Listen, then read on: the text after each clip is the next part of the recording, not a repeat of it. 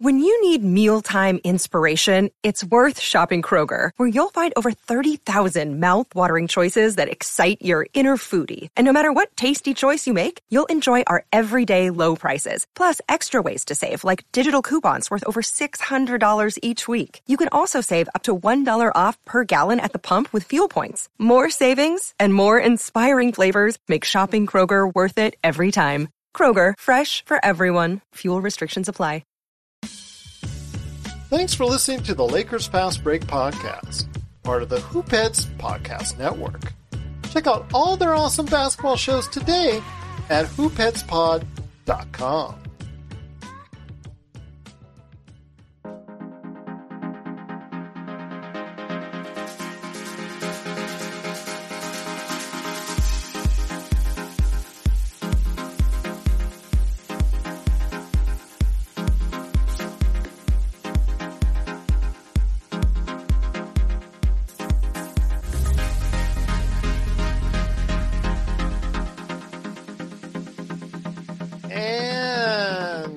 Are back with another episode of the Lakers Fast Break podcast.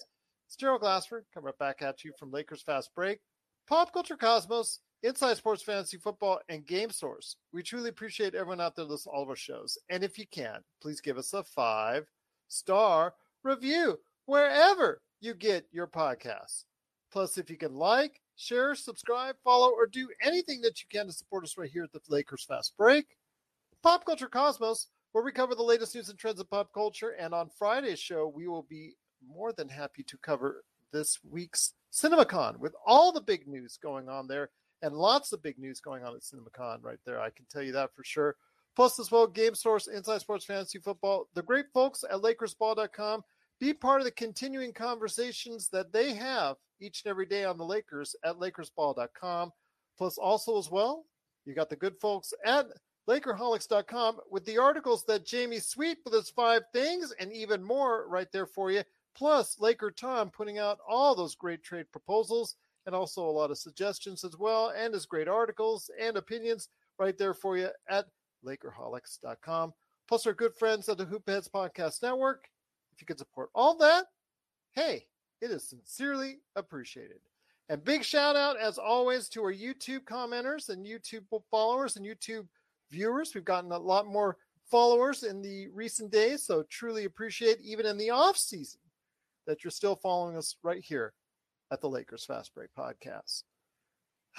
Still fishing, still in Cancun are the Lakers, but you know what? The Lakers still seemingly, like no other NBA team, even in their off season, still does everything they can to try and garner a great share of the news that's going on right now. And I know a lot of people this week are really enjoying having a lot of fun at the expense of the Brooklyn Nets, but there's still a lot to talk about when it comes to the Lakers. And first up on the list that we talk here today is some rumors that are about there that Eric Pincus, Laker Tom's favorite guy that's out there, kind of shared out there in the Twitter land and internet land and Bleacher Report and all that.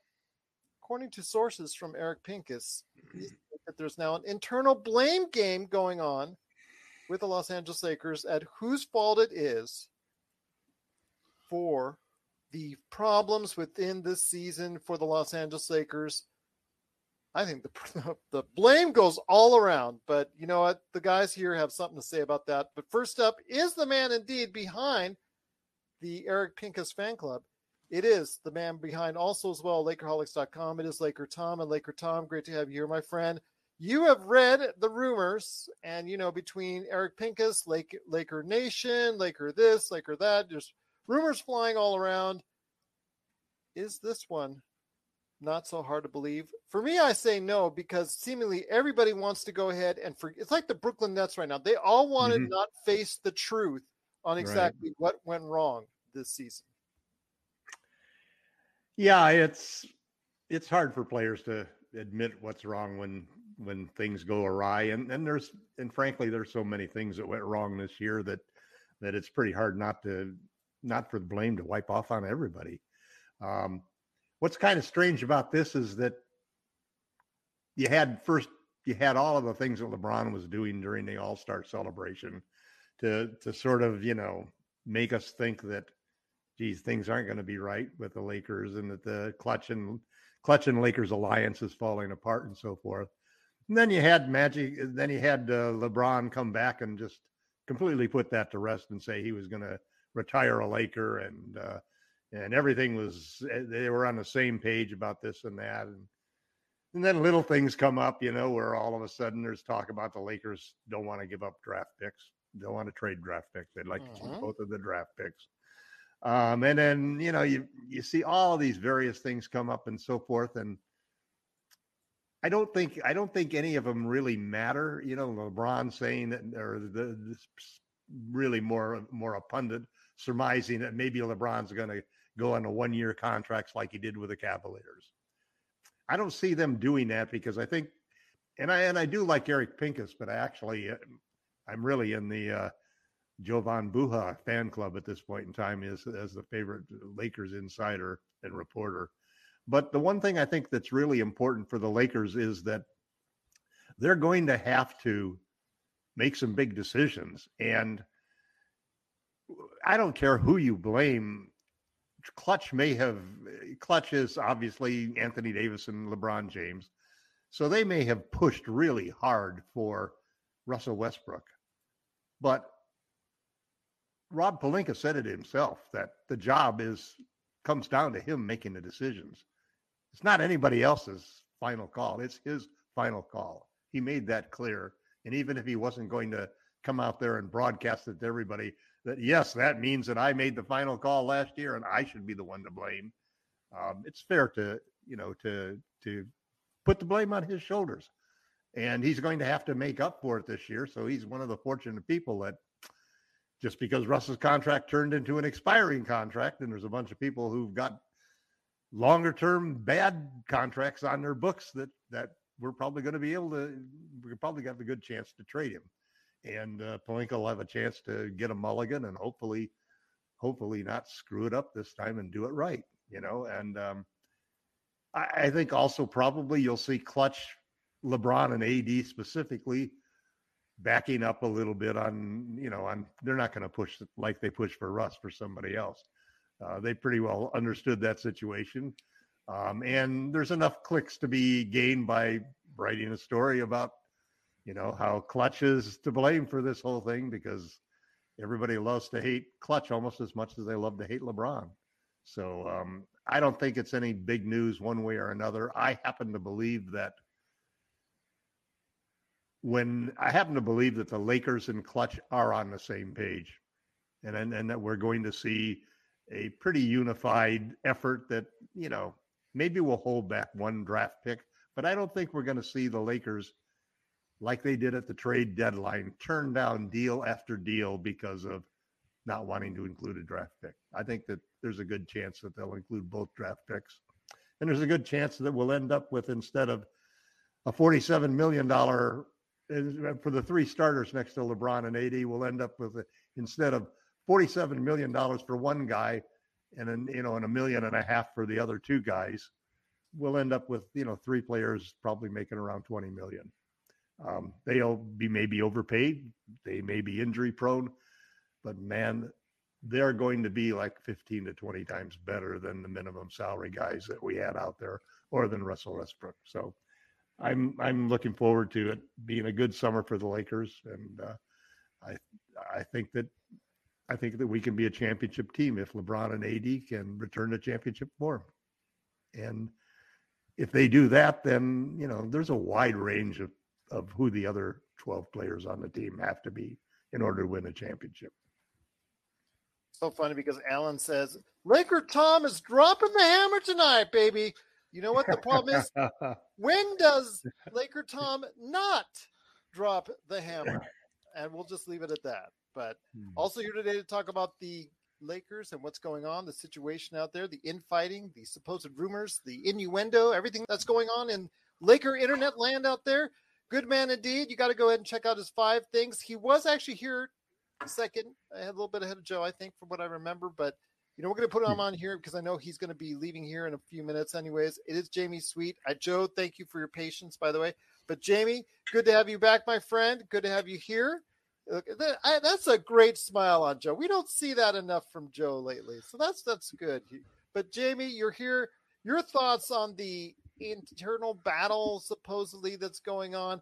I've seen your comments on social media in regards to this, in regards to Laker Nation and all that stuff, and the fact that you constantly troll the Laker Nation followers, from what I'm seeing. But your thoughts? Well, yeah, no, you do. You can admit it. You do. You kind of do. But your thoughts on this internal situation going on there? Truth or rumor or a flat out lie when it comes to the situation going on internally at the Los Angeles Lakers? I mean, first of all, I'd say that troll is a strong word to use. You troll. I've seen it, man. You know what? It takes a troll to know a troll, then, Gerald. That's all I'll say about that. I'm not going to say anything on that one. That's right. I plead the fifth. 5 stars. 5 stars. 5 stars. There you go. 5 for 5.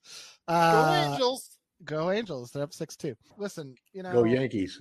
They're all of our teams are above 500. There you go. That's right. That's right. There you go. Anyhow, Yankees are 11-6 until Trout gets hurt. Oh, yeah, right, exactly. Or Judge decides to not play because he didn't get his contract extension, which is the most insane thing the Yankee management has done in 5 years. Anyhow, point being, in a way, it doesn't matter. I think at this point, what anybody on the outside thinks. What matters is that the internal dysfunction is real. I think at this point, right? Like leaks like this don't happen. Like this. Yeah, well, and it's like this started when, and it's. I don't think it's much of a surprise. This started after Kurt became a special consultant. Last season, the season before, when it was just Rob running the ship, and who knows what Linda's role was. And after, Kobe passed away, it was a tight ship. There were no loose lips. And, the Lakers, granted, were leading the conference at the time. Everybody was healthy. Health was on our side. You could argue that Kobe's passing acted as like sort of a shield to the franchise and that's what everybody wanted to talk about first. And then COVID hit and so on and so forth. But since then, since everything has come down to injuries, since Clutch and LeBron and company pushed for Russ, and now here we are, we're not even playing and we're still hearing whatever, scuttlebutt is coming from whomever within the organization. And I think that Pincus is reliable enough a journalist that he wouldn't just publish clickbait. He doesn't need to publish clickbait. He's not that level of reporter. He's the opposite of that. He's the opposite of that. Yeah. So I disagree completely with anybody who says like, well, Pincus needs some hits. Pincus don't need hits. He's fine. Eric Pincus is doing just fine. We need hits. That's right. So we should start publishing some scuttlebutt is what I'm saying. Oh my God! Laker Tom will be the next general managing partner of the. I overheard Rob Pelinka. That's exactly right. Something about Joe Lauderdale is the next GM of the Los Angeles Lakers. The problem is that there's obviously a lot of internal discord. There's a lot of discord between the franchise players and the franchise, and this is what all happens when you lose. Well, and it's also what happens when you kind of tie yourself to one sports agency. You don't have the ability to disassociate. You can't ignore what Clutch wants because you are the Clutch. You're the corner market that is like Clutch's products. You're the storefront. Every superstar has an agent. Every superstar has. Do they all have the same agent? Do they all have the same agent? No, and that's the point. We don't need one agency running the Lakers. We are not a talent agency. We're a sports franchise. That's a whole. We should run ourselves narrative. like a sports That's franchise. A whole false narrative that's going nowhere. It's not nowhere. a false narrative. The false narrative is that we're not beholden to Clutch. It's a narrative that won one championship already. That's not the narrative now. Sports, the Lakers do not have 17 championships. Yeah, we have 16. So that's one. I think that's like 2 more than Clutch. At least 2 more than Clutch has won. Oh wait, Clutch, the sports agency, has 1-0. So that's fantastic. That's a great comparison. No, this is the point: is that we are overly reliant on Clutch Sports. That's just 80s trade value has never been lower. We're not going to get good value even if we trade LeBron.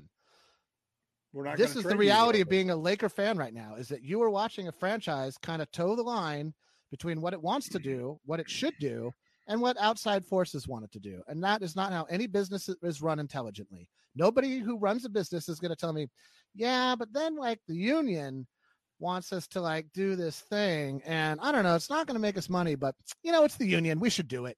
Nobody runs their business the way the Lakers are running their business these days. And that is the problem. The problem is that the Lakers are not doing what's best for the team. And this is going to come back to the coaching search. And I'm going to lead Joe into this one. We're not going to pick a college coach because a college coach LeBron isn't going to listen to a college coach. It's never going to happen. And so they're going to pick somebody who they think has championship pedigree or knows what the NBA environment is like. I think they should pick somebody like a college coach because that's like a fresh voice, fresh ideas, moving in a new direction, and maybe even somebody who can evaluate talent a little more accurately than the front office seems to do lately, except for when it comes to people who don't get drafted. So, I think the Lakers are running themselves into the ground the way they have sort of lashed themselves to the mast on Klutch's ship. And we're going where that ship leads us. Rob's not in charge. Number 18. Rob's not in charge. It won't be with LeBron on the roster. I guarantee you that. It will not be with LeBron on the roster. Okay, we'll see. I'll bet you $10 right now. Have I just told you guys how much I love our differing opinions, and so do our viewers? It's been noted to me in the past week about YouTube and also other viewers telling us we love the differing opinions and the back and forth that goes on. I mean, they're all well reasoned. I think everybody's got an intelligent point. It's not that I disagree with a lot of like Tom's theories. I just disagree with the idea that to just like go all in with Klutch. Like, let's get Wall in here too. Let's get like who else is on Klutch? We got THT, we got Wall, we got LeBron, we got AD. Half these guys can't even see the court for half the year. Don't say that, Jamie. You're in your mind. You're telling Laker Tom, I truly value and appreciate your opinion. I do, but you're wrong.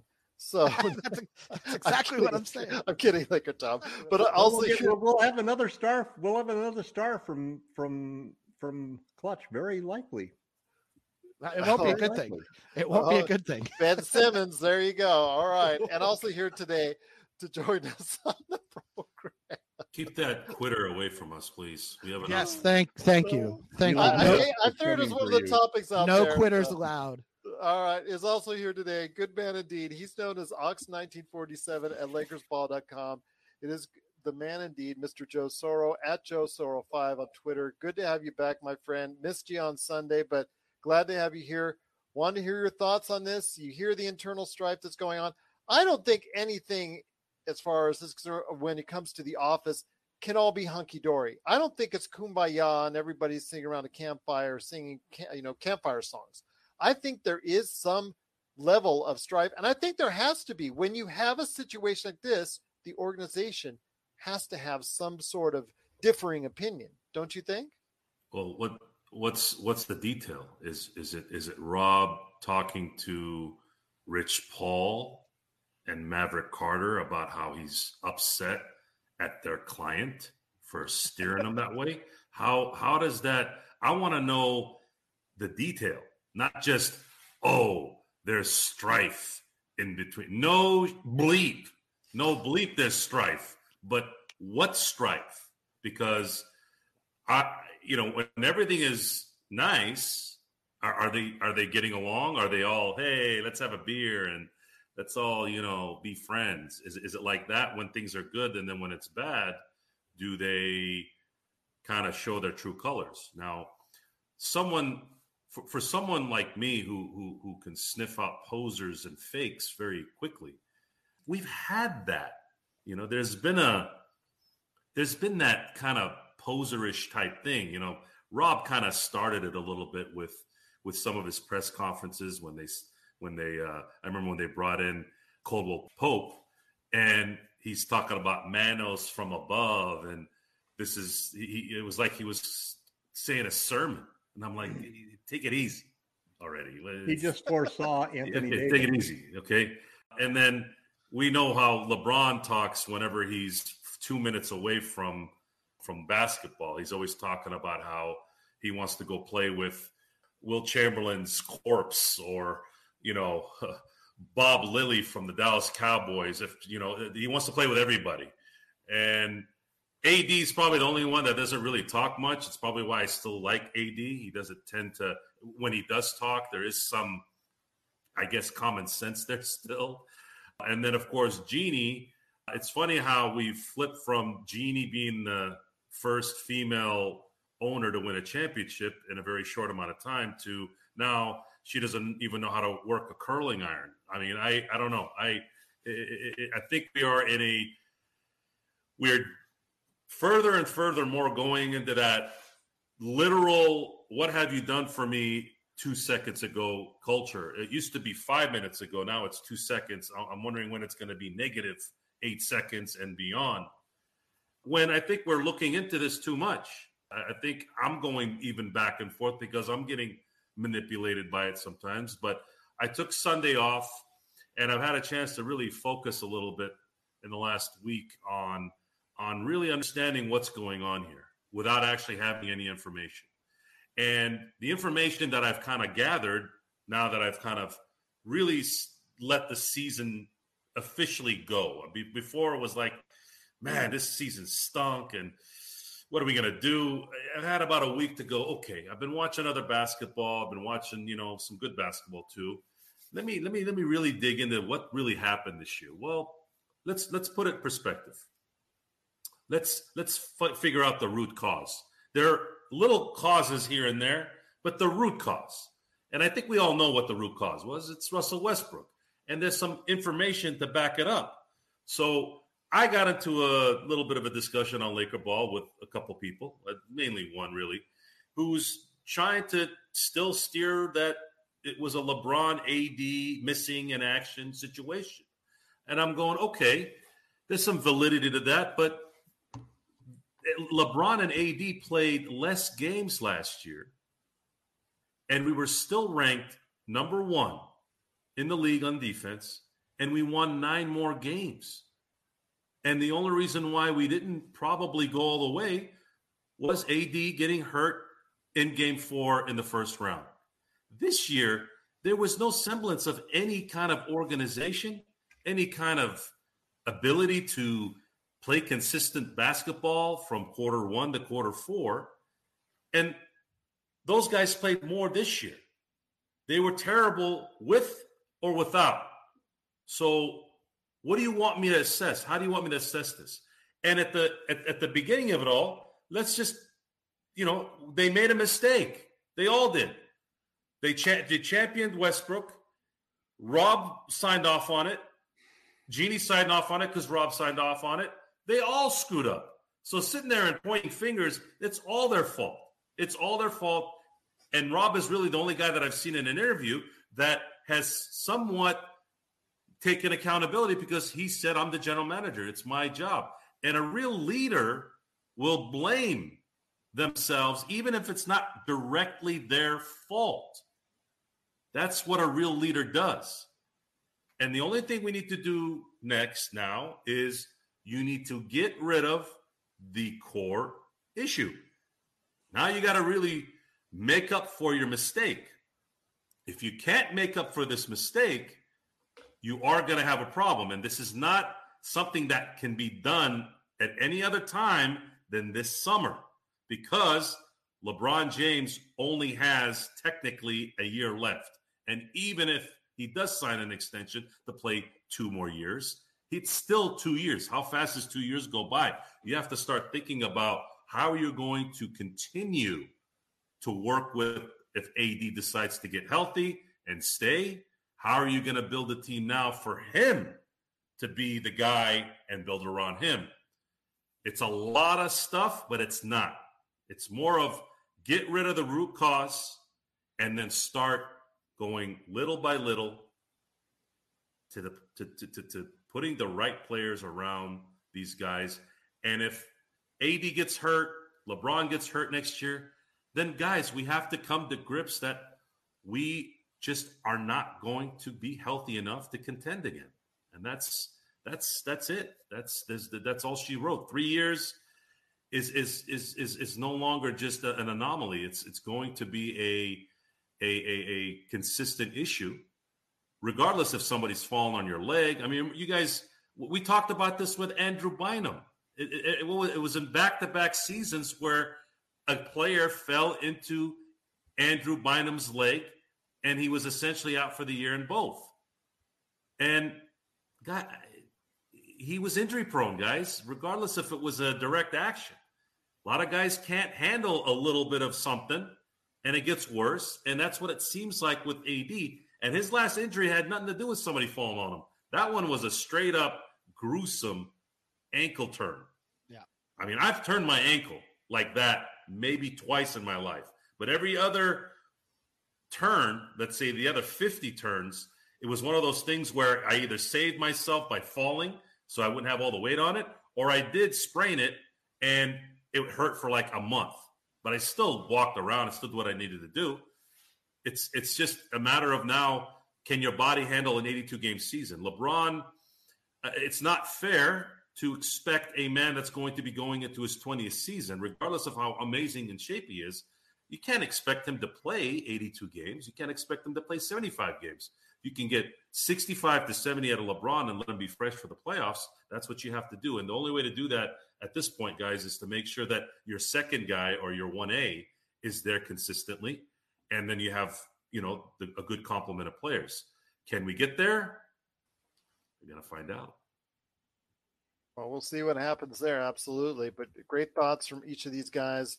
Before you go, Jamie, I know that we're going to go hit you back up, Joe Soro, when it comes to the possibility of Jay Wright coming maybe as the Lakers coach. We'll see what happens there. But before you head on out, Jamie, I wanted to go ahead and some final thoughts on this because, again, this seems to be something you're going to hear, I think, quite a bit over the next weeks and months is still the internal strife that's going on within the organization. I think that there is. I think that if you're a team that has these kind of expectations and falls quite a bit short, like what we will hear in the coming weeks and months about the Brooklyn Nets, is that you are going to hear about some type of internal strife in this organization, because it's not like they were the Orlando Magic who knew that they were going to be bad, who knew that they're going to be rebuilding and are on a different path than the Lakers. The Lakers simply were very disappointing, and with that usually comes some issues therein. Yeah, I mean, it's funny when you mentioned the Brooklyn Nets. I've spent the You're last going to be 2 hearing years, a lot of that. Yeah, well, I spent the last 2 years wondering why everybody was so worried about the Brooklyn Nets when I don't think they ever made a conference finals with their big three. I think their big three played 50 total games together, maybe even fewer than that. And so I never got it. I never feared the Brooklyn Nets. I never looked at what they did and thought, oh, that's the team to beat. I looked at the teams that won it all and said, those are the teams to beat. So that the first, but the odd thing about the Nets is they actually seem pretty kumbaya, all things considered. Everybody's supporting Steve Nash. Steve Nash didn't get fired. Everybody's saying that, hey, Kyrie's Kyrie, and he had every right to not play. Did you hear Kyrie in his comments? Him and KD will be, and didn't mention Steve Nash, but him and KD will be. But working. KD did. Yeah. Oh yeah, no, they're all going to work very closely to rebuild the team, and that's no different than what Rob's done with LeBron and AD. And you don't see much coming out of ownership that differs. I mean, the only thing was at the beginning of the year where they said, no, Kyrie, you're not going to be a part-time player. And then they had to cave. They had to cave because they were worried about not making the playoffs. And so they caved. And then Kyrie played. So he, basically got what he wanted. So everybody's, pretty happy in Brooklyn Netland, it seems like, compared to the weird drama that constantly surrounds the Lakers. And so, I don't know. What I think, if I were to step back and be like, what is the best thing to happen for the franchise right now that I think is truly attainable this summer that will have an extraordinarily positive impact? It's not so much a Russell Westbrook trade, which I think the returns will be meager, but if we can quickly pick a coach who is our first pick, who takes the job, and we are able to get into the summer with something resembling an identity so that we don't have to develop it in the month between free agency and training camp. The longer our coaching search goes on, the more behind the 8 ball the Lakers put themselves next season. And whoever the coach is, if it's Jay Wright, I would actually love that. I don't see it happening, but I would be in favor of that. Whoever the coach is, even if it's Mike D'Antoni, he's got to, which I think would be a disaster, but he's got to get LeBron and AD and whoever else is on the team to buy into something. There's got to be an identity. And the Lakers' identity this year was blowing it. We blew it in the summer. We blew it in preseason. We blew it all season long. We blew big leads. We blew trade opportunities. Our identity this year was blowing it. And so we got to stop blowing it. We need a different identity. And that starts with the guy who orchestrates and organizes the defense and the offense and all those things. And that's going to be our coach. So whoever that is, however that shakes out, it needs to be a positive. It needs to get next season off on the right foot. If we start off with our 4th pick, like we did with Frank, which worked out well, but not for Frank so much in the end, as he was thrown under the bus. Then the bus backed up, and they realized they wanted to go forward, and so then they drove back over Frank again, and then they let him go. Poor Frank. But I feel like this is all of this chatter about, there's discord. I mean, that's the Lakers, right? That's what we're watching that unfold in docudrama form in winning time. Or so I'm told. And Jerry West doesn't like it. And so, but that has always been sort of the Lakers' modus operandi. And so that to me isn't wholly unexpected. It's just at this point kind of like it's cool when you're winning, but like when you play, the organization has to take some accountability. And I don't feel like they're doing a good job of that. And so if that's how the coaching search is going to go, of like, some was so-and-so, blah, blah, blah, it's going to be bad. We're going to have a bad team. Nobody's going to listen to anybody. LeBron's going to score 30 points a game in a losing effort, and we'll be bad again, and I think Joe's right. It starts with, and I think, and Tom, everybody knows that the healthiest teams do the best. And health, I'm not just talking about, your ankles and your ligaments and your bones and your muscles. I'm talking about your mental health. I'm talking about your organizational chi. Our chi wasn't healthy this year. Our karmic groove was negative good. So those are the things that Jeannie can actually do something about. Even if the Rambi want more of a whatever the hell they want out of this experience. I really hate that word. But it's true. There's 2 of them. You can't just call them the Rambuses. Well, hold on. Now, before you leave, though, J.C. Connor has a solution to that. Okay. He's asking that the Lakers trade the Rambi with THT and whatever trade he goes. I'm saying THT in the first rounder for Caruso, man. It can get it done. With the Rambi? Caruso needs to stay healthy, too, towards the end of the year. He doesn't seem to stay healthy. I mean, he took he got a broken hand and an elbow to the head. Got a concussion just now. That's why he didn't play. But I hear you. What happens when you play hard, man? That's what happens when you play hard. I mean, Anyway, but thank you for everything. I'll see you guys later. You guys are all awesome people out there. 5 stars. There you go. 5 stars. 5 stars indeed. But great to have you here, Jamie. Thank you. Hopefully we can see you soon. This is Raphael from NBADraftJunkies.com, and you are listening to the Lakers Fast Break. Check out what's been going on with the Pop Culture Cosmos Show and the PCC Multiverse.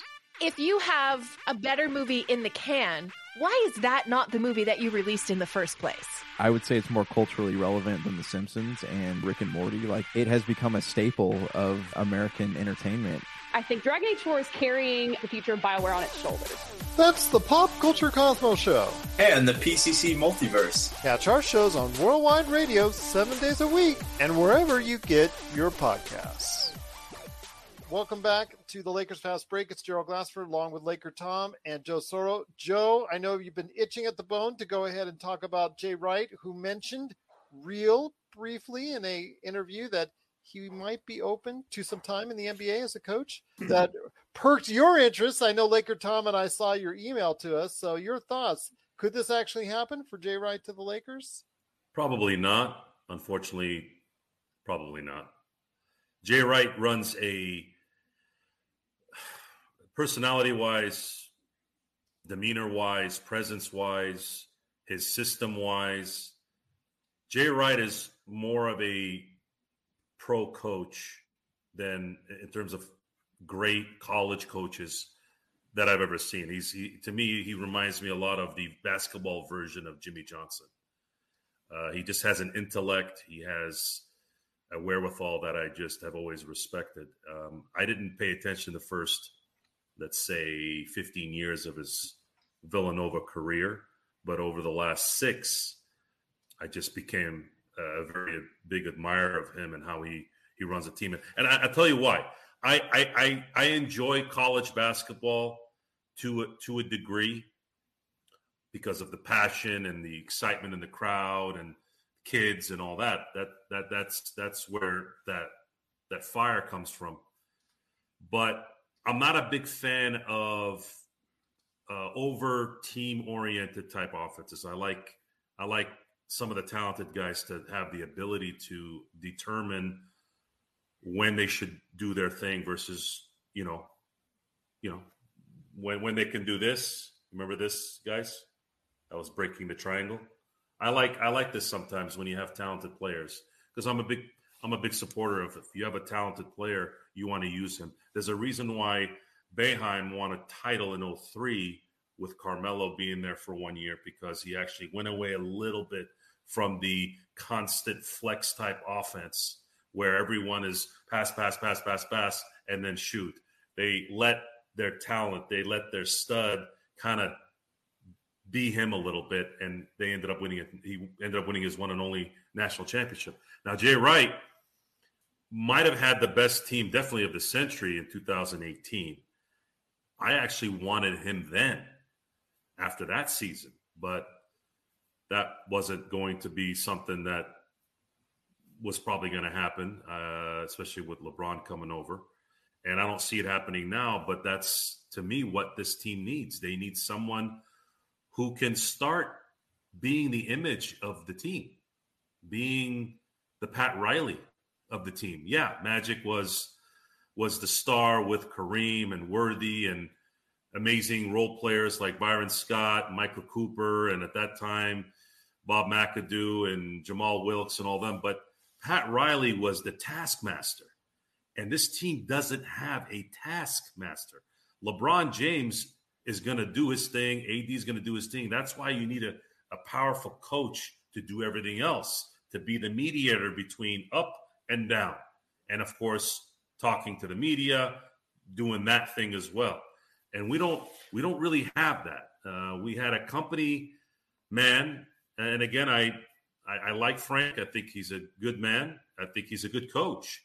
But there's not enough sustainability with a Laker franchise, because we don't lose. When we lose, this is what happens. We end up turning into this eating each other and trying to figure out why and what and who's to blame and all that, instead of just saying, look, we weren't able to make the right calls this last year. Let's get on with it and go on with our lives. No, we have to let it fester and let it talk about Linda Rambis.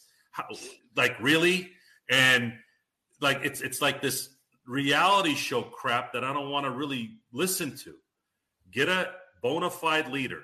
A head coach is a very important part of a if you need to know if you need to know that, all you got to do is go to Brooklyn and see how they treated Steve Nash. I don't know why they hired Steve, other than to him being a puppet. That's it.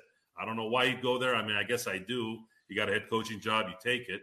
But he worked with KD, remember, at Golden State.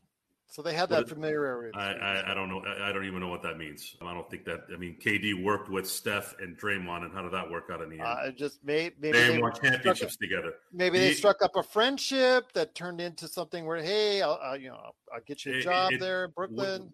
This coaching thing is going to, if they're going to hire someone before the draft, it better be someone good. If not, it's not going to look good for the next steps. What they're going to do with getting rid of Westbrook, what they're going to do in terms of getting talent back. And of course, if you get that talent, is the talent going to be Haywood? Is it going to be Miles Turner? And these are all guys that are injury prone. Are we going to be back at this next year? Except maybe it might not be AD, and maybe it might not be LeBron. It might be Miles Turner. It might be Brogdon. It might be Hayward. So what? They're in a really, really tough spot. In a really, really tough spot, because most of the people that they're going to be able to get at least won't be franchise destroyers, but they might be players that might not be available. And it's one of those things where, again, it would have been the right call if they win. If they don't play and are injured and they end up losing, it's the wrong call. And that's That's just the way life is. You know, if Pete Carroll just lets Marshawn Lynch run, Brady is one less Super Bowl and one less Super Bowl MVP. And does he stay in New England another 3 years? Who knows? Life can change off one decision, and it can go either way. Sometimes it's not your fault. It's just a matter of chance. So what are we going to look forward to now? What do you have control over right now? What you have control over is getting the right coach. That's the control you have right now. Make that right call, and at least you go into the next few years with a real leader, someone who knows what they're doing, and then that will work itself out. It will work itself out. So try to control what you can control. Right now, they control this, as long as it's not Linda making the call. That's for sure, indeed. But we've got so much more to talk about on today's program. Once again, it's Joe Soro. Jamie Sweet has already said goodbye for the evening, but Laker Tom has been very patient, and I do appreciate him allowing Jamie and Joe to go ahead and vent their frustrations out on the organization, and also hopeful on Jay Wright as well. But your thoughts on that, Laker Tom, and then I'll hit you up with the Jerry West saga continuing with Winning Time. But your thoughts on what we've been talking about so far, my friend. You know, it's been a good discussion, and I pretty much agree with almost everything that Jamie and Joe were saying. I might even put it this way. I think it's very possible that the most important decision the Lakers make this summer is who's going to coach the team. I've always felt coaches make a huge difference. And that's not to say that you can't have a situation where Luke Walton takes over for Steve Kerr and nothing changes, because it's the same organization, it's the same players, and you're moving along. But I don't care what level you're talking about, whether it's youth basketball or the NBA. Coaches make a whole lot of difference. They decide what kind of offense you play, what kind of defense you play. They hopefully either have a roster that is built for the type of style of play that they want to play, or hopefully they have versatile enough players so that they can get their players to do the things that they want to do to be successful. But we need an identity. We don't have an identity. And I think it's really important that we do, because everything becomes so much simpler when you have, it's like any company has to have a mission. If you know the mission that your company is or your organization has, then every time you come to a serious decision, you'll know which way to go. You'll know which way is the right decision, which one is the wrong decision. Now, I'm pretty encouraged that the Lakers are going to make the right decision on the coach, because I think there's several very good candidates out there. And for me, a good candidate is somebody who, number one, has a modern, healthy respect for the game and understanding of the three-point shot and how important it is to have a defense and an offense that's designed to know that people are trying to get layups and dunks and three-point shots. There's several coaches out there that I think would be interesting ones, and I'd hope to see the Lakers interview them. I think that Wright would be a terrific coach. I mean, he's a guy who runs a very analytics offense. Three-point shots and layups are exactly what he wants on offense. All of his teams, he runs a very simple sets, and basically everybody knows what his players are going to do, and it's a case of execution. It's just like the first time you understand that pick and roll cannot be stopped if you run it perfectly, and then he just runs plays like that, and he trains his players to do it. So he's a great offensive coach, and I think and there's also been a couple of comments I've read that LeBron has always had a great deal of respect for him. And if there was a college coach that LeBron might approve, it would be Jay Wright. Another guy I think who's interesting is Quinn Snyder. Not only does he have a Laker background, you just can't judge coaches in a fourth or fifth year of running the same continuity, the same team, the same players, the same type of thing. It gets old real fast. And he didn't have the players, so their team peaked 2 years ago. But I love the fact that they're always been taking the most three-point shots, making the most three-point shots.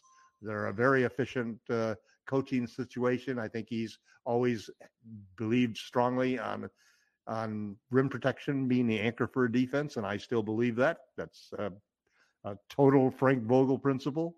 I think he's a candidate. I think that because of the way the game is played today, Mike D'Antoni would be a terrific candidate. Mike D'Antoni basically will solve the problem that the Lakers have of spacing. I don't have a doubt in the world that he knows how to do that.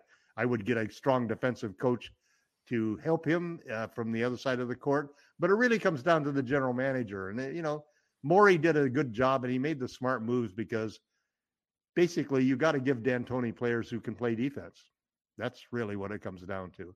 And then there's a fourth guy that I like, simply because he's a smart coach and he's been in an environment that plays the game the way I think the game should be played, which is a balance between making sure your stars get enough shots and making sure that everybody on the offense is a threat. And then that's Mike Brown, because he's been on the Warriors. And so he's another player, coach that I think the Lakers should interview, and I would expect them to interview when they're looking for it. So I'm pretty high on the fact that maybe one of those four guys will end up coaching the Lakers. There are a bunch of coaches I don't want to see coach the Lakers. Kurt Rambis probably is the first and foremost one. I sure don't want to see, any of the guys on the current squad except possibly Phil Handy get an opportunity. I don't like Fizdale at all. Mark Jackson would be a disaster. I don't want any of those types of broadcaster guys. And when you come down to it, who else do you have left then that you're looking at for a coach of the Lakers? I think it's important. It could be more important than the players, than the trade you get, because everybody who knows me and has read the things that I write basically understands that I believe that the Lakers have multiple options to get rid of Russell Westbrook that will bring back good rotation players, at least two good rotation players from 5 or 6 different teams. So the Lakers are going to, and those are trades that are financial trades. So they're not trades involving talent of players. They're trades by the numbers, which means that there's only a few teams that can do those trades, that want to do those trades. And so those are easier trades for Rob Pelinka to pull off than complicated trades where he's getting a huge trade exception by trading with the Thunder and things like that require 4 or 5 syncopated moves, to be done at the same time. These are straight up trades. Hey, we'll trade for these 2 guys. Here's an offer for a third guy. If you don't like it, take it. We can go out there other ways. We can get a third star, but we just need to get 2 guys in the trade. So I think that hopefully we'll be lucky. And that's what it comes down to. Just look at what's happening in the league now, at the teams that are been eliminated, the star players that have been hurt just since the playoffs started and so forth. There's an attrition of teams that are happening on this third COVID season. And it's going to be lucky. Next year will be the Lakers' best opportunity this decade to win another championship. It could be the Lakers' only opportunity. Wow. Okay. A lot to digest in there. James Borrego just got let go by the Charlotte Hornets. I think he'd be a better option than Mike Brown. That's for sure. Especially because he has more relevant coaching recently than Mike Brown. Mike Brown's been out of the head coaching game for a little bit, but either which way, the candidates are not great. It's philosophy that I'm thinking of more, Gerald. I just want to make sure that Frank Vogel was doomed with a lineup. The lineup that we're going to have next year is still going to need more offense than we had 2 years ago. We just can't have, they didn't get the right players. It is chemistry because the team just did not gel. And the coach could be a big part of that reason for that, but it's also the players on the team. So it's a combination of things. We'll see what happens there. But yeah, some coaching candidates are out there.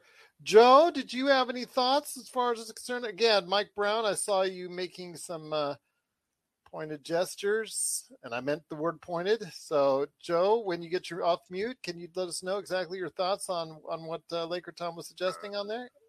Yeah, I was cringing at Mike Brown, Mike D'Antoni, to the point where Mark Jackson felt a little okay, just how bad those two are. Felix has the best suggestion of all. He suggested that Laker Tom and Joe be the assistant coaches, although they would probably be the first NBA assistant coaches to have a fight with each other during a game on the sideline. I would never last in a NBA, maybe NFL, but not an NBA sideline. How many times can he get thrown out of a game? I wouldn't get thrown out. I'd be chastising the players for stinking more than I would be yelling at a referee, which that part has become even more obnoxious lately, which is every player. Now, it used to be the stars that did it. Now, every 8th man, 9th, 10th man are complaining to the ref literally every time they get called for a foul.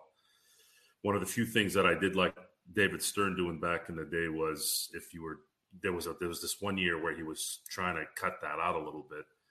Unfortunately, it didn't last long, but I think a little bit of me is saying, if I had to put money on it, it's if Quinn Snyder leaves Utah, that's a very big possibility, probably the most likely. Yeah. And I'm not going to get what I want. I know that for sure. After Quinn, I'm scared. I'm scared. I'm hoping it's someone that's a really good assistant that's been taught by a really good coach so that we can get some fresh stuff here. I don't want rehashed guys. There's no one out leader. there. We need a leader, though. We need somebody who has the charisma and the philosophy and who knows what he wants to do exactly. You don't want somebody who, it's got to be a coach. There's two kinds of coaches. There's system coaches. They basically have to have their kind of players in order to win, okay? Because they need players who can implement their defensive and offensive systems. And then there's coaches who are basically philosophy coaches. They basically, Dan Toney is a perfect example. You're going to play small and you're going to run a lot. And you're going to shoot threes, and he doesn't want you shooting any twos. There's no way. So we need a coach. We need a coach, though, who is going to set the identity. That's what we were talking about. That I think is really important. So it can't be a milquetoast rehabbed version of a coach that was assistant for 25 years. And it's got to be somebody who's got some fire, who obviously LeBron and AD would respect and accept the leadership from. So there's a certain part of that that's what I'm looking for in every coach that we're going to be looking at is this a guy who can fire up the team? Because that wasn't Vogel. Vogel wasn't a guy who motivated the team with stick or with praise. He was a straight shooter, always complimentary company man all the way down the line, and you could count on him never to throw anybody under the bus. And frankly, at some point in time, the team didn't understand it and didn't listen anymore when he commanded that they do things. Now, they did 2 years ago. When Frank said, dive for that ball, they dove. And when he said, rotate like that, they rotated. But this group of guys didn't. I think they want Nick Nurse. But I'd love Nick Nurse. I should. But they're not. They're probably trying to figure out something. Yeah, I don't want to give a draft pick for him, though. That's right. You're gonna have to. But he might be more important. He might be more important than who we draft, than who we trade for. At least at the moment, yes. But there's two things that have to happen here there's three things. For this next season, the 2022-23 season, for it to be successful, it has to be a championship, right? Yeah. We can't, if we bow out in the Western Conference Finals. It's our best chance this decade because the odds are going to go down the following year. We're playing with three really difficult things right now. And actually, the least difficult is going to be trading Westbrook between the other two, which is the other two are we going to pick the right coach, and are our stars going to be healthy enough next year to play throughout the whole year? So that's a lot of that could be dependent upon who we pick. There's a lot of things here, so many things. The one thing we have control over, which is the coaching. Choosing the coach. That is the one thing we have 100% control over. The next thing is Westbrook and trading him for something that's not going to debilitate your team in the next 5 years. And then, of course, the wild card and all the first two can work out.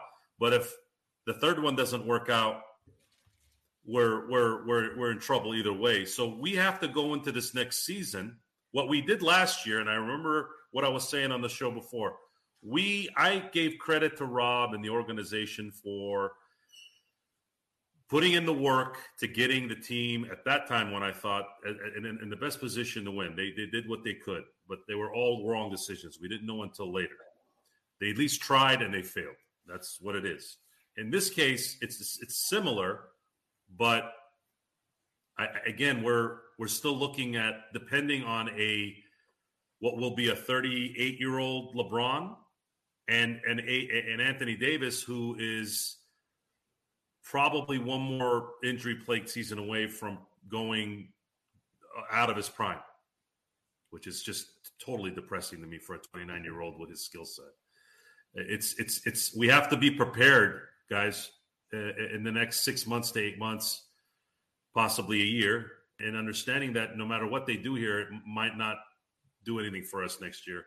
So we have to think a little bit ahead here. I'm all about living in the moment. I'm all about trying to get as many titles with LeBron and AD, but there's got to be a little bit of a balance. And again, the first thing has to be that leader. You have to pick the right guy. And if they were to give up a draft pick for Nick Nurse, that would probably show that they're like, look, we're going to plan for the future a little bit, knowing, and at that point, it's probably going to be LeBron's last year. And then let's try to bring it. It'd be a good sign if they did it. And here's the difference between Nick Nurse in LA versus Nick Nurse in Toronto, besides the pressure, obviously. But I think Nick Nurse can handle the pressure. Yeah. Is that Nick is not getting any superstars going to Toronto. Right. They have to either be traded there, or you have to somehow have a Van Fleet or a Siakam that develop into a star. And even those guys are not technically the kind of stars that we're used to, like an AD or a LeBron. So if Nick Nurse is going to LA, let's say, if they invest in that and they take a little risk in giving up some property for it, some future property, well, then you're going to know that they're going to let him be the leader and let him do his thing. And then it's a lot easier to get a superstar in 2 or 3 years in LA than it would be in Toronto. And we saw what happened the last time he got a superstar. He won a title. So it's a lot of stuff, guys. We're going to, I was told by a friend of mine that the Lakers season is over. As a matter of fact, he's listening to the show now, and I'm telling him to his face now, there is no off season when you're a Laker fan or a Laker organization. Okay. Absolutely. Laker off season got higher ratings than clinching games in the playoffs. That's just the way it is, guys. Lakers are top three on this planet when it comes to sports organizations. People live and die for this team. So we've got a lot to talk about. There's a lot of stuff that's going to develop within the next month and a half to 2 months. And then, of course, the best free agency period in all of sports is the NBA. And it's probably as entertaining as the regular season. That's how good it is during July. I'm hoping, I'm praying that everything kind of gets done in good spirits and good ways all the way through. But then we still have to wait till next year to see if these guys can actually execute it. But we will be here reporting on it and talking about it throughout the summer right here at the Lakers Fast Break. Once again, it's Gerald Glassford. Before we head on out, Laker Tom has been eyeing what's going on, and so has Joe Sorrell in regards to Mr. Jerry West and his continuing fight against the folks at HBO's Winning Time. We've been talking about it here on a weekly basis about all the different episodes and the portrayal of Jerry West, how it has angered quite a few. The portrayal of Chick Hearn, how it has angered quite a few. The portrayal of Paul Westhead, how it has angered me, because it's angered me quite a bit.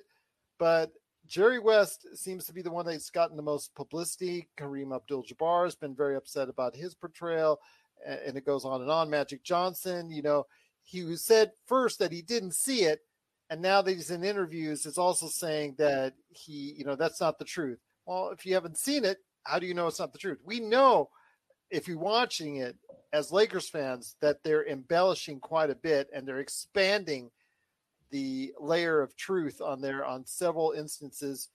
Joe and I have talked about it. Laker Tom and I have talked about it. So we know that they're stretching the truth at very much so, but they're doing it with the guise of dramatization and satire. I will say this. The one scene that I have to agree 100% in is Kareem telling that kid to F off. I would have been mad at that if that didn't happen. That part, that's messed up. Telling the kid to go F off and it didn't happen. I don't blame Kareem a bit. And he didn't even look like he was mad. He's just like, I didn't say that. I think that part I definitely am with. As far as Jerry West, this is one of those situations, guys, that I preach regularly in my life. Okay. Sometimes in life, both are wrong. Both parties are wrong at the same time. Sometimes both parties are right. HBO is right in that they're developing this character for entertainment purposes. And Jerry is right in feeling angry that that's not me. And Gary Vitti, who I trust when it comes to this kind of stuff, probably more than most from the Laker organization, you knew it was legit because Gary's like, I'm not taking any money from this thing if you guys are going to portray Jerry like that. Jerry was not like that. Jerry was more of an introvert who was battling depression and inner turmoil, that kind of stuff. But at the same time, guys, and I've said this before, that does not translate unless, of course, it's a kind of like a ongoing movie or, it's hard to have 20 characters and then you got to fit everybody in that 45, 50 minutes. If you know anything about making a movie or making TV, you have to understand that there's a system that you have to kind of follow to make sure that you have a entertaining product. The entertaining product with Jerry isn't him sitting in a. It wouldn't entertain anybody if he's sitting in there just looking at his trophy. I'm sorry, guys, it wouldn't. But him throwing it out the window, that's entertaining. And I wish someone would explain that to him. Maybe him crawling in a fetal position in his underwear, maybe that I validate. But I thought that was funny. I've been in a dark room before, upset. Maybe not in my tighty whities. I don't wear that kind of stuff. I was just gonna say the point is, who's gonna watch this and say, "Oh my God, Jerry"? Now my opinions have changed about him. He's terrible. Who's actually saying that? And whoever actually thinks that, who cares? They're dumb. I mean, really? I like Jerry, and I thought that last scene in the last episode was Jerry. He came in, and it was almost like, I think someone had mentioned, it was almost like Yoda coming to talk to Luke, because they had talked about Star Wars and how Magic wanted to be a Jedi and how Larry Bird was Darth Vader, which I thought was a great correlation, by the way. That was perfect. And hey, here you go, Magic. This is your destiny. God, it's a good show. It's a good show. And it says it's embellished. They put it in big writing. Usually they don't do that. It's in big writing. Enjoy it. Laugh about it. Jerry, you're 83 years old. Is it going to really matter when you're up in heaven in the next 5 to 10 years, hopefully longer? Come on. Come on. What difference does it make? Well, maybe it's because it's not me, right? I don't know. I wouldn't care. Honestly, I wouldn't care. Tom, any thoughts on this? Well, I think that the differences we talked about before is that it's not a documentary. It's entertainment. And frankly, it's just funny. I think you have to look at the whole show. And I think when we finish looking at the whole show, that you're going to get a different impression. The way the show ends is going to be, I think, affect a lot of the people's opinions of Jerry West and so forth. And I frankly think that, listen, every single person that I know closely has had personal situations very similar to Jerry West's, sitting in the car and going crazy. I mean, I've just seen that and just watching friends watch games and so forth, and just how people react. and just all the personal turmoil that people have in their lives and the fights that you've had with your wives and girlfriends and whatever. We've all done things that, man, I hope nobody ever sees the light of day, sees any of that stuff. But I think that what showed in Jerry West, to me, was even bigger hero as a result of the show, because I think what the outlandish caring about winning that the guy had was the reason he was so great. And you're just showing all of these various things that are they're glimpses into the soul of a guy who just loved basketball, and just that was the most important thing in his whole life was basketball. It brought him, it torment out of family torment. It was basketball that saved him. It was basketball that got him in his career. It was basketball that gave him the opportunities to do all of the things in his life. And it is that anger that's comprised in there that he just cares so much and he's so concerned about it. But you see the moves the things that he talks about as he sat down with Magic and told him that, that, hey, you've got to grip this. You've got to get a hold of this because you have to play. You have to be the superstar on this team. And you're going to have to do that. And he's talking about why he didn't like him because he was happy all the time. And he could see that Magic understood that. And this is Jerry West being a mentor and reaching down to Magic in that first year at crucial times. And I think we're going to see more of those moments as the Lakers win more games and as they win the championship to end the year. And at that point in time, Jerry, it's just, it's just a tribute to your greatness, man. That's all it is. Don't sweat it, man. They were talking about this. They were talking about this with The Last Dance. Are we going to dislike Michael Jordan now because he was such a tyrant? I'm sorry. And maybe if you're one of those people who's, 13th, that has a 13th place trophy on their wall. You remember that? Well, okay. Anyways, I like Michael Jordan. I love Jerry West. And after their documentaries, this is somewhat of a satire documentary, I love them more. I love Chick more too. I always kind of knew Chick was kind of a jerk. Well, you knew Chick was like you that. You knew Chick was a jerk. And every so often, Chick would go off on people. Yeah, no, you knew. Totally unfair, Exactly. Lakers Live was a. I didn't listen to Laker Live to listen to people talk about the Lakers. I was always listening to hear Chick lambaste somebody. That was the entertainment there. So you don't think it makes them look bad when Jerry West talks to his trophy? He's having a conversation to his trophy, his MVP trophy, and maybe it's and it's talking back to him. And maybe I've done that before. Maybe it's a personality thing between, let's say, Tom and I. Maybe Tom and I share the same personalities they have there. I don't talk to my bowling trophies. Well, there's an obsessive personality situation here, right? And sometimes you can get into that zone where you're focused on a job. You're focused. Don't you talk to yourself all the time, Joe? In my mind, all the time. In my mind, I'm talking all the time. As a matter of fact, I always say when my wife and my kids go to school, let's say around 8:30, they're all out of the house. There's a time between maybe 8:30 and maybe by lunch, and sometimes even beyond lunch, where I won't say a word to anyone. I'll conduct my business. I'll go to my warehouse, look at some inventory. I'll be texting, I'll be talking through text, emails, things like that, but not actually voicing anything for 4 or 5 hours. And a lot of times I'll forget to turn music on in the truck. So my mind is always working. It's always thinking. It's always plotting. It's always trying to figure out a way to better something that I'm doing.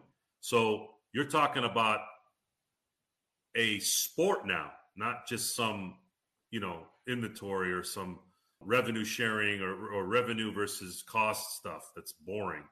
This is sports. This is ego. This is males. This is testosterone.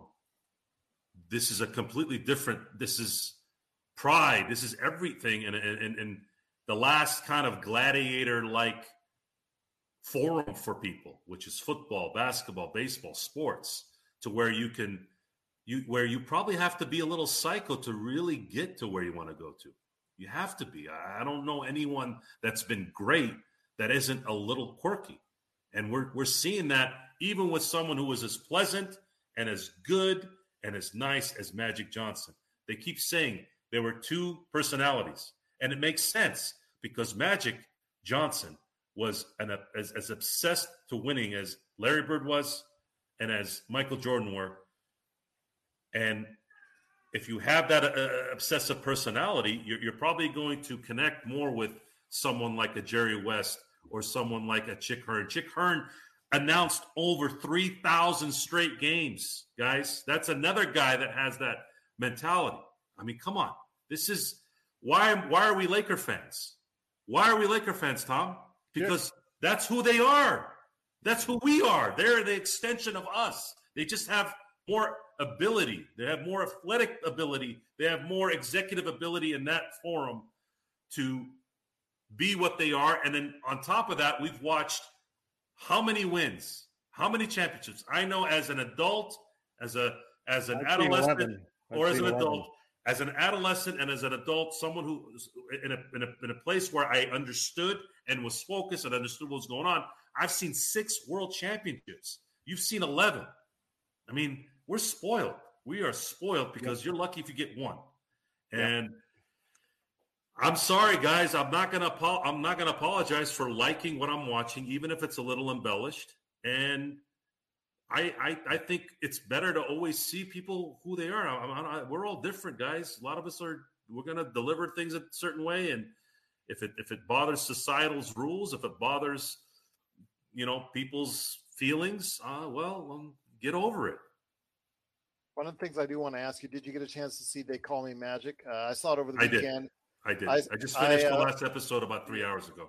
It's straight by the numbers. It shows Magic and obviously the light he wants you to see. It's something, again, as someone who doesn't know or isn't familiar with Magic but wants to learn more about Magic Johnson's history, great thing as far as you can check out. But if you're looking as far as both sides of the coin, as far as, whatever things that you were trying to look for, as far as some of the things that they're alluding to in winning time, no, it's not going to really allude to much. You're not going to really get much of that.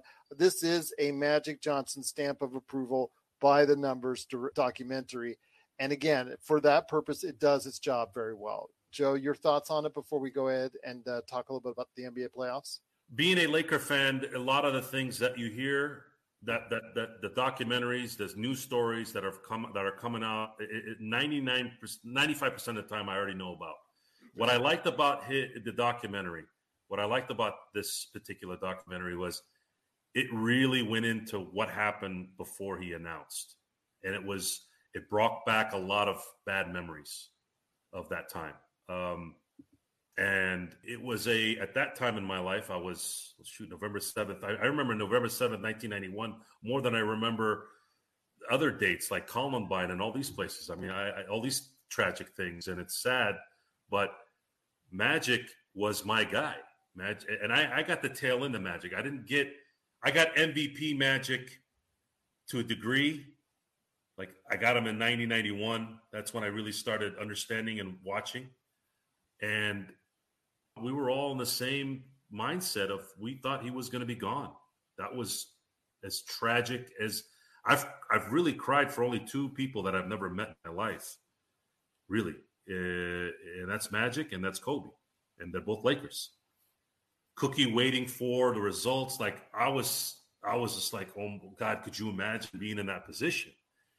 And then towards the end, the way Magic transitioned from basketball to his business side of things, and me being one of those people at the Starbucks off Adams Avenue in National City, San Diego, one of the few places he opened a Starbucks there in the inner city.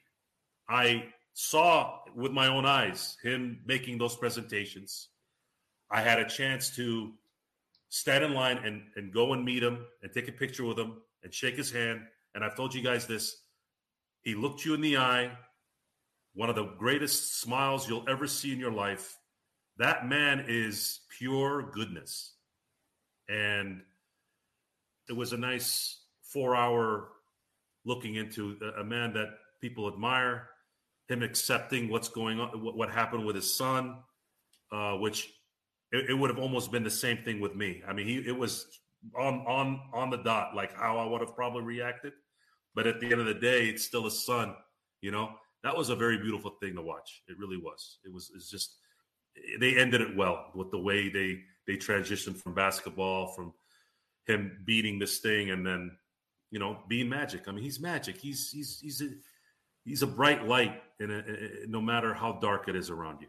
I do like the way that they talked about how his son came out as gay and how he handled it and didn't handle it correctly at first, and how he's more embracing and loving, as the time went on and he began to understand and see things through the eyes of his son. And I love that part of it. I think that for me was the best part of the 4 episodes there. But you're right, the stuff that went into the decision that be made is before he announced that was some things that were some of the few things that we really didn't know about. Otherwise, again, like you said, everything else, virtually everything else that was put into the documentary was pretty much any longtime Lakers fans know. But if you are a new Lakers fan, or if you're not familiar with Magic to the extent that you'd like to be, this is a great way to go ahead and, again, buy the numbers documentary. It's not exactly going out of its way to do anything that Magic doesn't want you to see. But again, it does help you give a better idea of the life of Magic Johnson, and that's what it's all about. But Felix, I tell you what, you've been great on the chat. Same thing as far as Alan.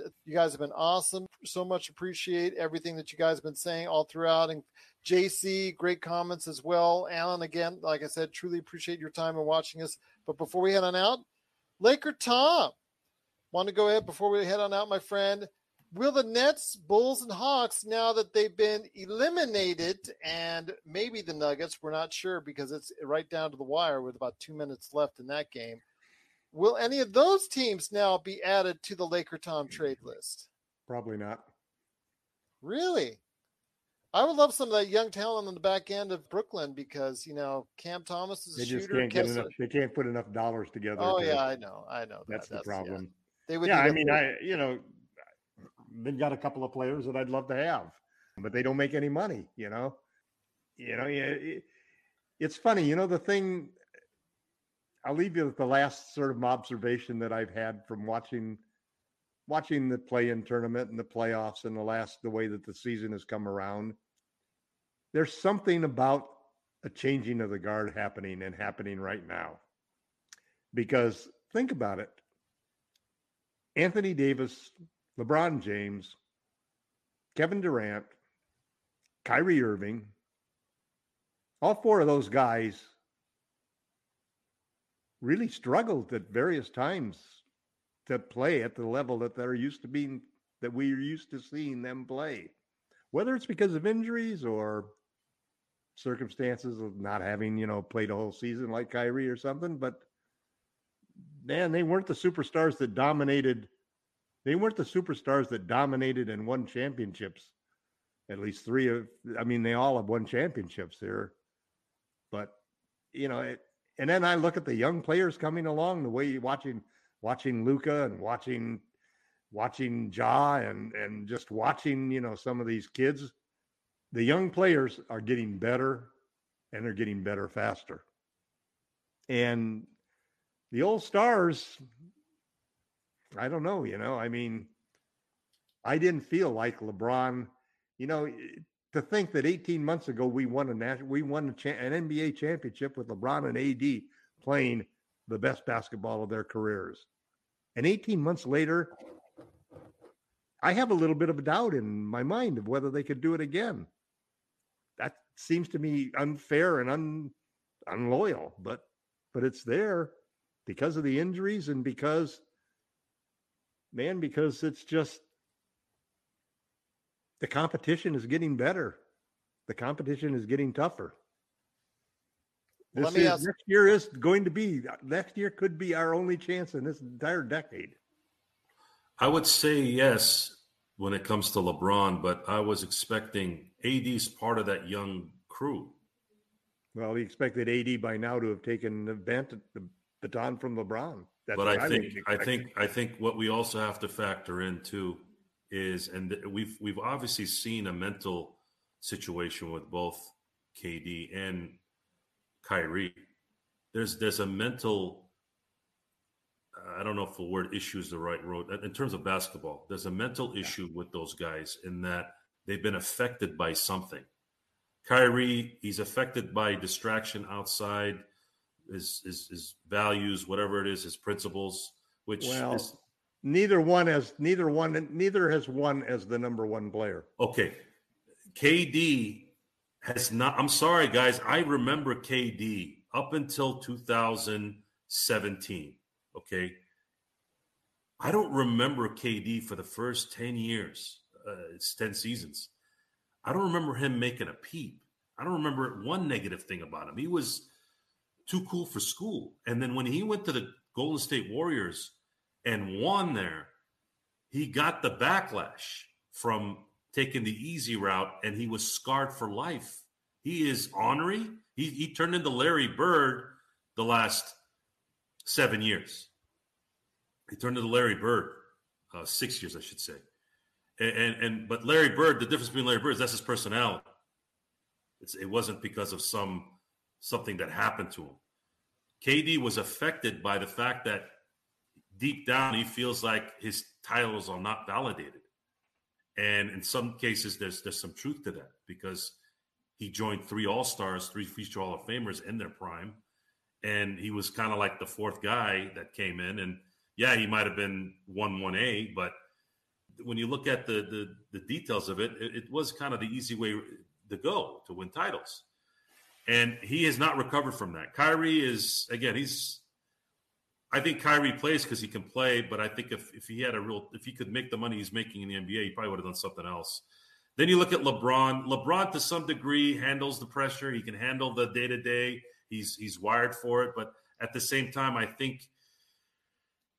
don't know if he can internalize the negative and really use it as fuel. I think the negative typically will be, it's kind of a 50-50. It works sometimes, it doesn't. And then AD, I wouldn't be surprised after winning the championship, kind of relaxed, kind of turned into the 2017 Philadelphia Eagles, that kind of thing. And I'm using them as an example all the time lately as a team that won a title, yet they're just still living off that one title. And there's plenty of teams that do it all the time, but that one seems to be the most recent one that I use. The pressure in LA with social media and second-by-second commentary, people like us online, it's 100 of us now, 1,000 of us now that are commenting on it.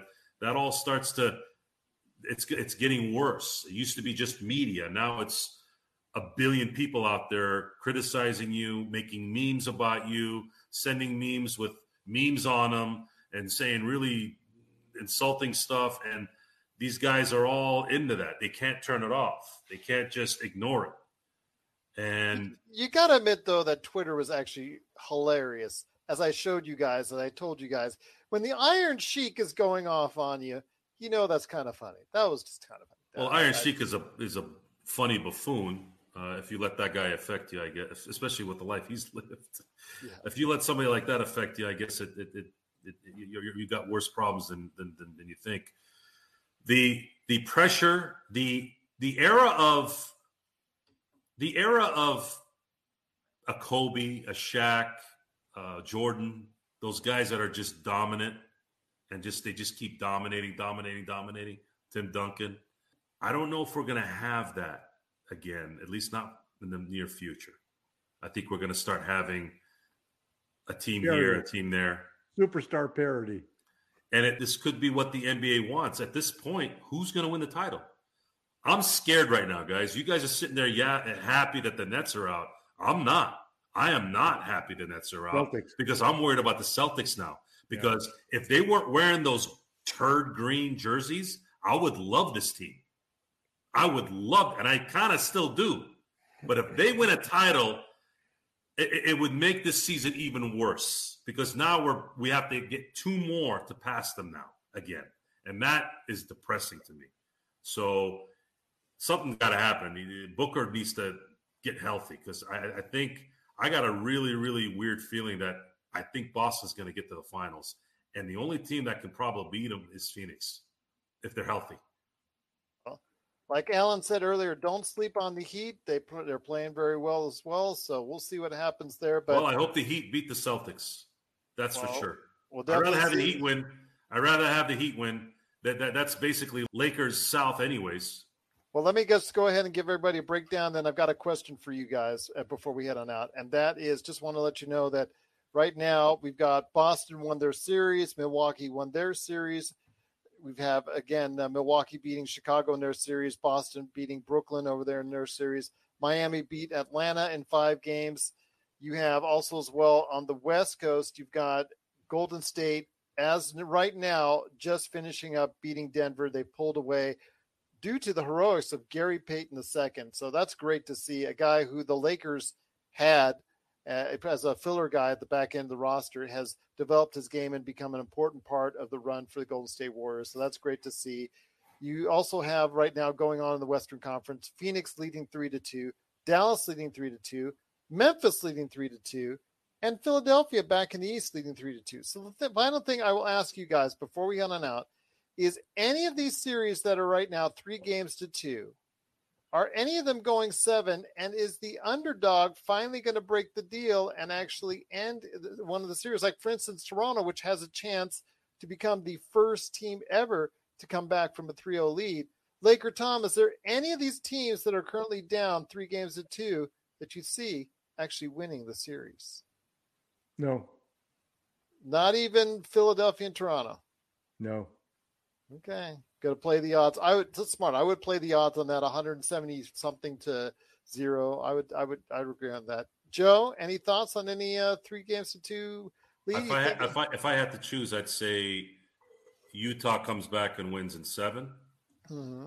As far as the other 3 series, I see Phoenix closing the Pelicans out, and then Philadelphia closing out Toronto, and Memphis closing out the Timberwolves. Yep, the feisty Timberwolves.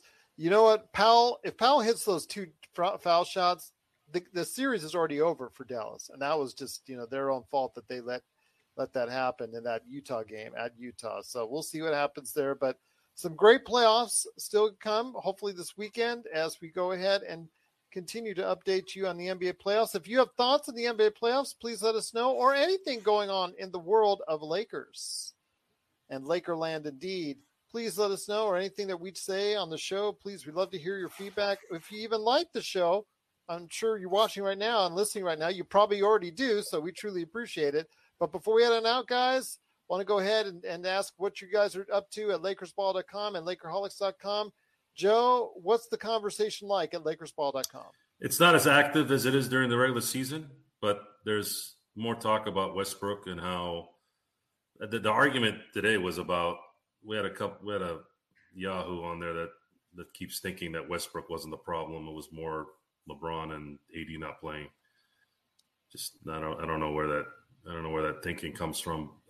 I think the napalm was Westbrook, and then the shrapnel was everything else. We're a little bit more understanding in most of our discussions, even if it's something we don't want to hear. Probably one of the reasons why I love the site. I'm not as politically correct. Not in terms of politics, just PC in terms of my verbiage. So I have witnessed. And they understand that. And again, I try not to involve dumb things into the discussion. It's about sports. It's about the Lakers. It's just I'm going to tell you how I feel. I like to be real. I think there's too much fake out there, and I'm tired of it. As I get older, and I just don't want to deal with it. I'll be real, and sometimes being real is offensive to most. And if you've got a problem with it, tough. It's understood because it comes from a good place. Most of the talk this week has been about Elon Musk, actually, not on Lakers ball, but just in general. I've been in and out of social media here and there, but Elon Musk seems to have taken the reins on everything. I don't even really see a lot of talk about basketball. Oh, I sure did on Twitter. Yeah. The Elon Musker or whatever he's going to call it. Yeah. So I don't know if people's focus is on something else besides basketball. I do know that I think they said the first week of the playoffs were highest ratings in a while. Yeah. I know there's a couple of things that factor into that, which is the fact that we've gone through the last 2 years with the pandemic. And now it's like the first year where you're getting people to kind of live a normal life. I think that probably plays a factor in it. And then again, it could be something where a lot of the no-name teams are attracting people that want to see something different. I thought Ja Morant's dunk last night might have been the greatest in-game dunk I've ever seen. That was a really good. And that's me watching a video of Dr. J cuffing over Michael Cooper. That dunk was the dunk that Shannon Brown missed a few years back. Was that the rock the baby to sleep one? I don't know what they called it, but he jumped with 2 feet from the dotted line with a guy under him, and it looked like he almost went over the rim. Oh, I was talking about the Dr. J. Oh, the Dr. J's. I don't know what they called it. Yeah, I thought that was the rock the baby to sleep one. Yeah, rock the baby to sleep. That was I wasn't old enough to remember that or watch it live. That was the best dunk, I think, in-game dunk that I had seen. Yeah, I saw Jaws last night. Yeah, in terms of the magnitude of the game too. Yeah. Because obviously Vince Carter had a few, and I remember Dwayne Wade dunked over Varejao. Yeah, but Minnesota, I know they got a tough break on one occasion with the refs, but Minnesota made some mistakes. Again, they're just not a very smart Karl Anthony Towns, as talented as he is sometimes really dumb, really just not thinking. Yeah, Barkley's having a field day. Yeah, well, I call him Broken Clock. He's Charles Broken Clock Barkley. Don't do this when there's 9 minutes left. Yeah. Come on. Or down to the, he's too small for me. Don't do Beverly. this. Yeah. Don't do this. First of all, you're Karl Anthony Towns, and you play for the Minnesota Timberwolves, and you've won nothing. Yeah. So don't do this. Wait, if you want to do this, and make sure you win the game. I'll give you that. But at least do this when you're up 10 with a minute left. At least do that.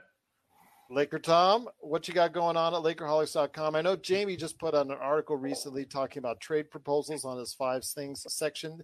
I do want to give him big props on that. A lot of people liked it and enjoyed it. But what you working on at Lakerholics.com? I've got 2 or 3 articles that I'm in the process of writing, looking at the various trades and the different sets of 2 or 3 players that the Lakers can get from different trades and so forth, and which ones seem logical, which ones seem to fit better.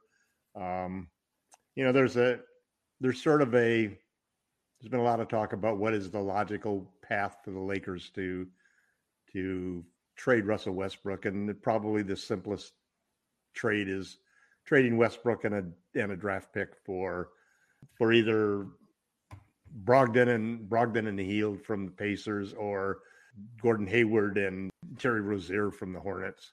Those are probably the logical trades for Westbrook. That leaves you with, if you can expand those trades to include a third person like Miles Turner or a third person like PJ Washington, that would be terrific.